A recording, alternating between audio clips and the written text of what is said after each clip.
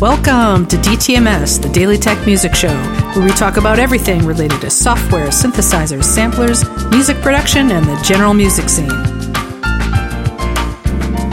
If you're looking for a podcast about music technology, please subscribe now and leave us a review in iTunes. For comments or questions, use feedback at dailytechmusicshow.com.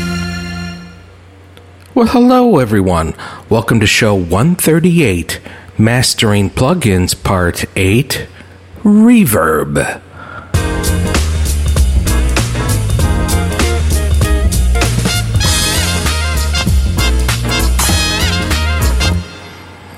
Some people in the audio industry are just really, really nice, and you should know about them. Michael Carnes is one of them. He's the guy over at exponentialaudio.com, and he's just a really nice guy. He's on all the high-end bulletin boards and places that you can go and ask him questions, and he's just a good guy. He worked for Lexicon, the premier reverb maker, for years, and then started his own company after they let him go. Boy, was that a mistake. They let him go, and he just has been on a tear, developing fantastic reverbs. Okay, so now we get to the reverbs. I would get his R4 reverb, and I use large random plate 3 dark. That's just the sound I like. And then I use about 4% in the mix. And it adds just a little bit of flavor. But I wanted that flavor to change and evolve, and hence chose the random plate.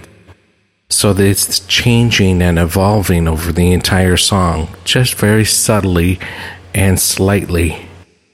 In the 1980s, we used to have the random reverb plate, and it was very prominent, and you could hear it change on, usually it was put on a lead vocal, or it was even put in the backgrounds of the instruments, and the reverb would change over time, and the whole mix sounded like it was changing and going into different rooms. And it really was a neat effect in the 1980s. Very prominent reverb. Today, it's just so subtle. Why do we use reverb? We want all of the instruments to sound as if it's performing in one space.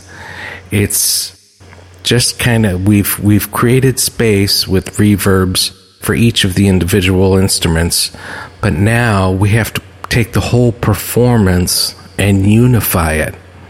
Okay, then this last step of adding a reverb unifies the entire performance into one space, so that we think of it as one song, not musicians playing off in their own spaces that we created.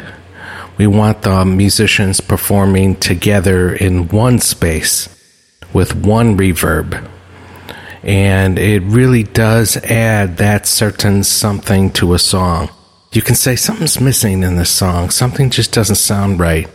And it could be perfectly recorded, and the musicians are put into their own spaces, but there wasn't a master reverb across the entire song.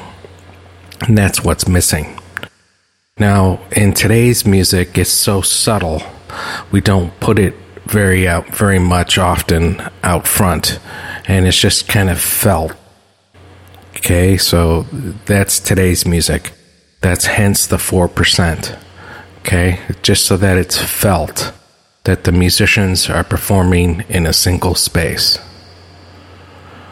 It's a more important thing than you can imagine to get this right, and to add this and to do it right.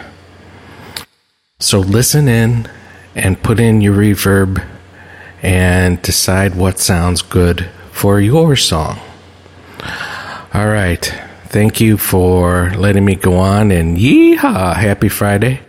And we'll talk to you again on Monday with that surprise XY plugin.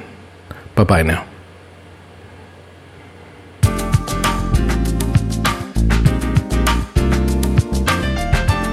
Thank you for listening to DTMS. If you like the show, please head over to the iTunes Store and rate, review, and like us on social media. We would love to hear what you think about the musical tools we talk about and how you use them.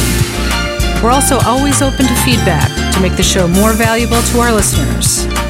Contact us, please email us at feedback@dailytechmusicshow.com.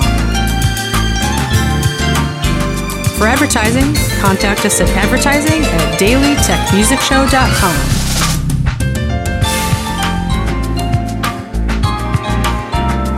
Now, take everything you've learned today and start creating music. And remember, you can make the world a better place with your music.